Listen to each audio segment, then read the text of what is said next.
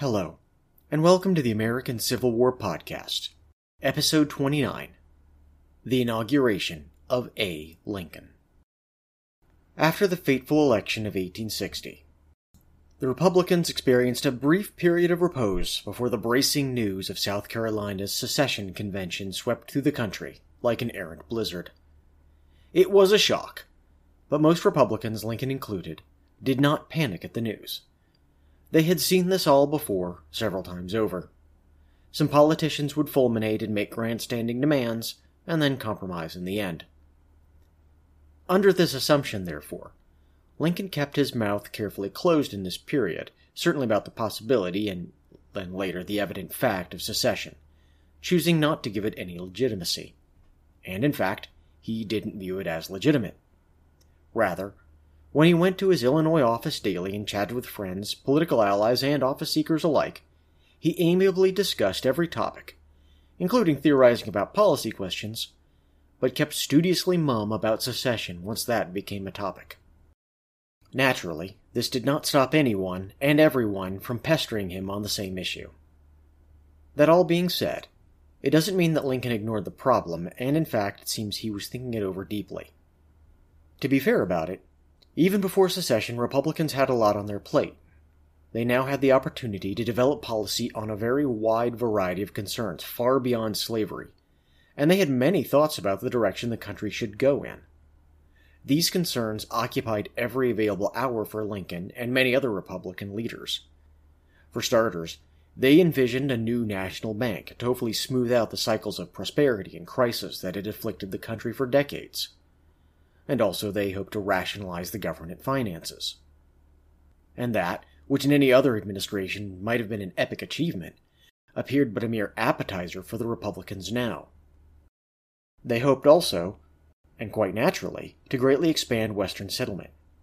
Kansas would become a political stronghold, of course, but they also planned for Nebraska, and potentially even more Western settlement in due course. And, obviously, there was not the slightest chance that they would open this land up to slavery, or support the institution in the territories. The issue of westward expansion, however, was also bound up tightly with the hopes of free soilers and the undying enmity of pro-slavery Democrats, as we've seen. Given the nature of the Dred Scott decision, it may appear that Republicans had no hope of excluding slavery from the territories. Yet pro-slavery and anti-slavery factions alike understood that the institution could never grow and thrive without support and defense, either from a local community or the national government. But Republicans regarded the issue of territorial slavery in Dred Scott as mere obiter dicta, a matter not properly before the court, and upon which Chief Justice Roger Taney had no immediate power to decide. Thus, in theory at the least, they might well establish a long-term political advantage by Western settlement, which at the same time would rebound to the good economic fortune and growth of the nation at large, with rich herds of beef and oceans of corn at the waiting. And in the midst of all of this, they did have some ambitions regarding the restriction of slavery. In addition to the Western territories, there was also the small matter of Washington, D.C. itself. Abolishing slavery in the capital had been a goal for, well, abolitionists for decades, but each attempt failed in turn, including Lincoln's own, as we've seen. But that very issue, which only yesterday seemed beyond reach, now lay on the table. And it would be a powerful symbolic gesture, even if it didn't firmly strike at the heart of slaveholding.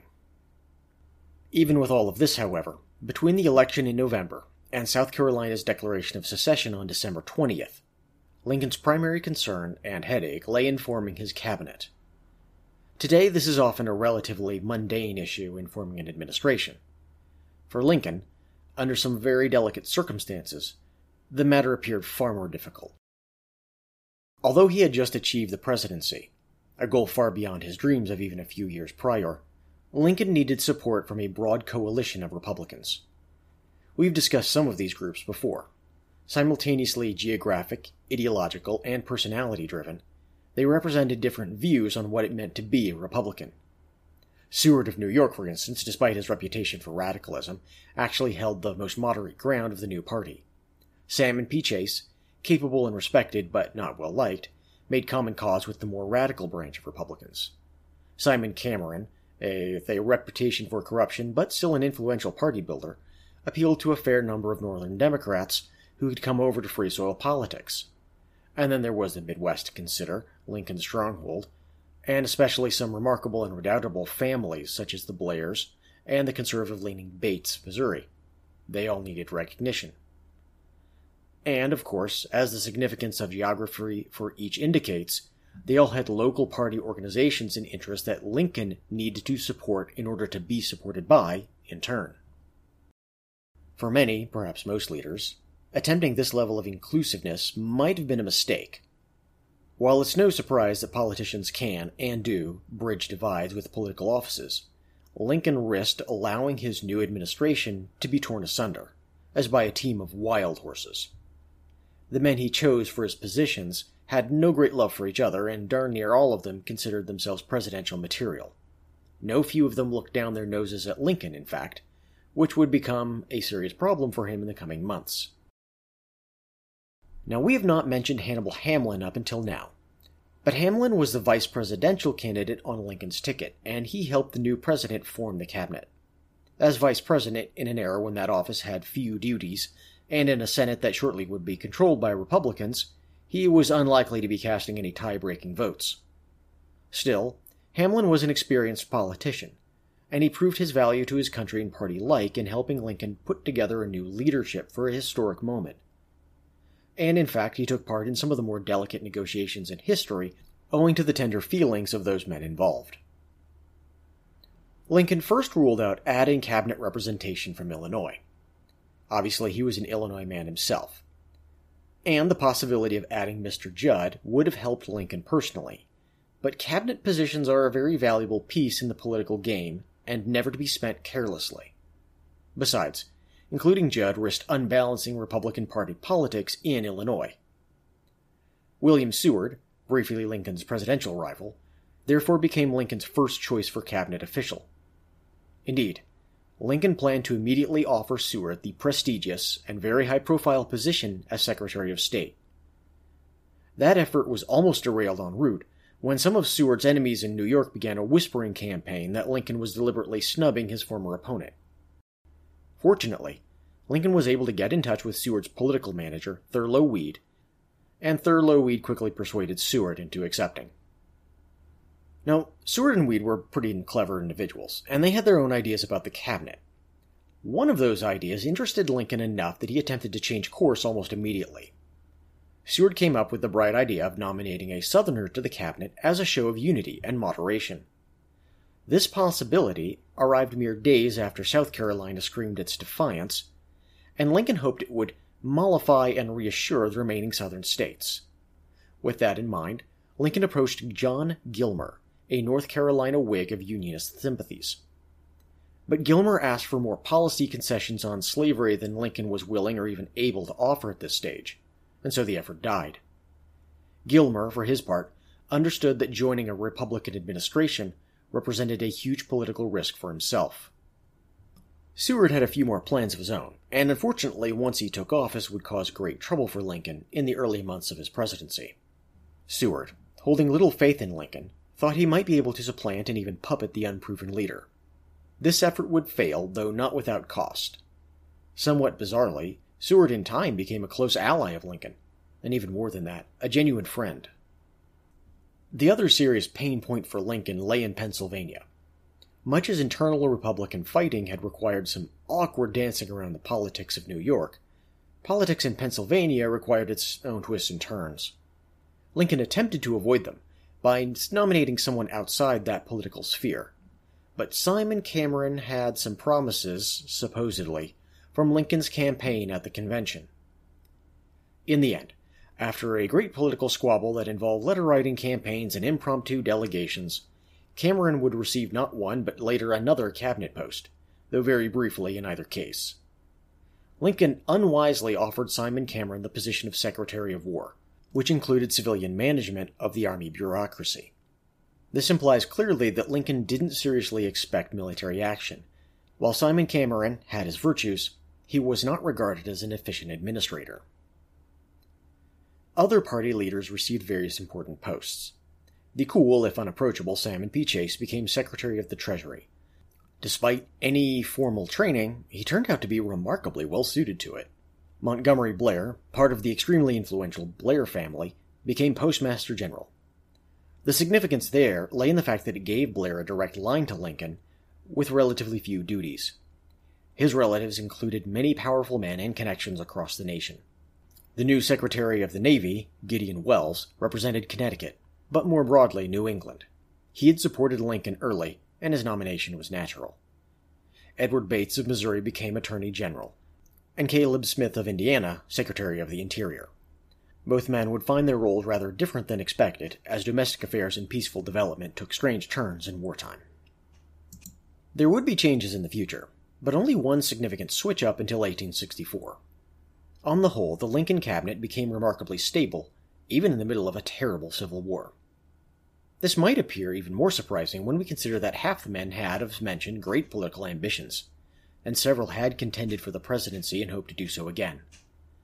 Yet Lincoln knew he had a relatively weak hand, and needed powerful support to do the job, so he took on the risk of having to manage these men. We'll return to Lincoln's cabinet and the trouble it caused him in the future. For now, imagine that while all these machinations were giving Lincoln fits inside his party, the great eruption in the South was having an even worse effect on politics. When states seceded, whether it was legal or not, their congressional representatives packed up and left for home, one by one. Though many had some secessionist sympathies, and some very strong ones, we should not automatically judge them too harshly. Whatever their beliefs in the abstract, the ostensible secession of their home states undercut their legitimacy as political representatives. But this had dangerous side effects. When these men departed Congress, they were no longer talking to anybody but their neighbors. There was no one representing the seceding states that then President Buchanan could talk to even if he wanted to. And each seceding states made the remaining slave state senators and representatives feel more vulnerable and more isolated. The reaction in Congress mirrored that of the country at large, and both can well be imagined. As the days ticked by and the new year passed with even more secession, fears spread. Frightened of the ongoing crisis, Republicans and Northern Democrats leapt into action to formulate plans to save the Union. The cost might be high, but they hoped some form of compromise might just be possible. Several plans were drawn up, but nothing attracted much attention until Kentucky Senator John J. Crittenden assembled a plan to save the Union, continuing in fine Kentucky tradition. The Crittenden Compromise, a kind of last-gasp renewal of the great Henry Clay's 1850 plan to stabilize American politics, sought to mollify Southern opinion by granting them significant concessions. The most prominent article, and the one which likely doomed the compromise plan in the end, was the extension of the Mason-Dixon line, that is, the ostensible dividing line between the free and slave territory, all the way to California. The compromise plan, in theory, would have involved a constitutional amendment, and would ironically have been the 13th, that ensured Southerners could live the way they wished. The price, of course, was making slavery part of the foundational law of the nation. Unfortunately, in doing so, the compromise made itself intolerable anyhow. For abolitionists, the compromise was anathema. But even for the most conservative Republicans, it appeared like a very large, very bitter pill to swallow. Still, the plan had some not inconsiderable support, not the least in the border states, and they just might have been able to drag the rest of the country in simply for lack of alternatives. As one furious Republican remarked, the compromise involved making the platform just rejected by the voters 4-1 into part of the Constitution. But what else could they do? However, in this moment Lincoln held the line, and he refused to countenance the compromise. Among other major issues, he argued, and quite probably correctly, that if the pro-slavery interests won this, they would make additional demands. Cuba had fired the imagination of Southern adventurers many times, and that would likely be their first goal. Cuba conveniently had many slaves already, and it could provide additional votes and muscle in Congress, at the price of war with the Spanish Empire. Or it could mean further wars with Mexico, even war without end. Lincoln, as we will see, would willingly pay a terrible price for the Union, but not the price of infinite war for the furtherance of slavery. He foresaw this quite clearly. He wrote letters widely about the issue, in one stating, "I answer because I fear you would misconstrue my silence. What is our present condition? We have just carried an election on principles fairly stated to the people. Now we are told in advance the government shall be broken up, unless we surrender to those we have beaten before we take the offices. In this they are either attempting to play upon us, or they are in dead earnest. Either way, if we surrender, it is the end of us and of the government. They will repeat the experiment upon us ad libitum. A year will not pass till we shall have to take Cuba as condition upon which they will stay in the Union. They now have the Constitution, under which we have lived for over 70 years, and acts of Congress of their own framing, with no prospect of their being changed, and they can never have a more shallow pretext for breaking up the government, or extorting a compromise than now. There is, in my judgment, but one compromise which would really settle the slavery question, and that would be a prohibition against acquiring any more territory. Yours very truly, A. Lincoln." That probably says enough. And yet that was merely the Republican view. For slavery hardliners, the Crittenden Compromise didn't go nearly far enough, and the new Confederacy hardly noticed it at all. The compromise kept the peace in the Upper South for a few months, but in the end provided no solution to the problem because too many men did not want a solution. In short, Crittenden's compromise, though well-intentioned, could never succeed. That said, it is possible that by offering it, Crittenden kept the border states loyal in the long term. They already saw clear political differences between themselves and the Deep South, and the processes that would split them from the Upper South had already begun. Republicans were making overtures and attempting some kind of resolution. Secessionists were not. And as a side note, Crittenden himself remained very loyal to the Union and to Kentucky. He stayed in Congress until his death in 1863. Lincoln, unfortunately, had his own doomed endeavor, though again not for lack of effort or good intentions. Heading towards the inauguration in Washington, he decided to take this moment to travel around the country by train, heading first east and then south towards the capital. At every stop, he would talk to the crowds and try to communicate with them. His goal, as much as anything, was to introduce himself to the nation and hopefully calm public fears over the secession crisis. But in this particular case, his personality backfired. Lincoln generally had a deft touch with the public mind. His penchant for backwoods aphorisms alternatively amused and annoyed friends, while it confounded political foes. However, speaking with the people deeply worried about events, well, his jokes communicated nothing. If anything, his light-hearted manners increased their fears. Lincoln did not present himself as ready for this historical moment, which, to be fair, he wasn't. No man was. But folksy sayings and casual banter weren't going to solve the crisis, and they misled people to deeply fear that Lincoln was utterly out of touch with the extremely pressing issues. The problems peaked as Lincoln's train approached Baltimore, Maryland. The north-south rail lines that served Washington, D.C. led through Baltimore then as they do today. Yet although Maryland would never come close to real secession, it remained a slave state, and many of its wealthy and powerful held sympathies towards Southern interests. Baltimore's chief officials in particular had demonstrated indifference to the matter of union entirely. Rumors swirled that when Lincoln stepped out to address the crowds, he would be promptly assassinated. Over the past few months, Lincoln's friends and family had grown more and more alarmed by random death threats, but also perceived the real prospect for violence. Now they prevailed upon him to skip the planned stop in Baltimore. Instead of delaying for a quick speech, Lincoln's train car arrived in the city in the dead of night. After that, his group traveled across the city in a carriage to the other tracks, which was just something you had to do in those days, and then they left for Washington without notice. Inside the carriage car, his two self-appointed bodyguards armed themselves with pistols and knives on the chance that a mob could descend at any moment. Panic nearly followed when an unknown figure in the night's gloom recognized Lincoln and called out, but it turned out only to be a friend and supporter from Illinois, Congressman Elihu Washburn. To this day, we genuinely don't know how much fire there was behind the smoke of rumor and threat, and that does bring up tough questions. If there was no real danger, then Lincoln indeed skedaddled in a humiliating fashion. Certainly this was the view of many newspapers and opinion makers at the time. They cheerfully depicted Lincoln as sneaking through the city in his wife's frock coat.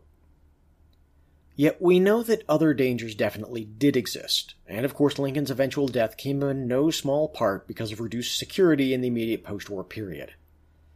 Even if this particular threat was no more than sound and fury, there was no way for Lincoln and his self-appointed bodyguards to be sure about it. There was no Secret Service protection because the Secret Service didn't exist yet. Lincoln, and the very men in the train guarding him, have not yet had the chance to create it. Their resources were limited to their persons. But finally, we know there really were conspirators who wanted to capture or kill Lincoln. Within a few months, real armed pro-secession groups, somewhere between gangs and revolutionary uprisings, committed actual treason in earnest. The only question was whether or not they had time to plan an attack on Lincoln in the moment.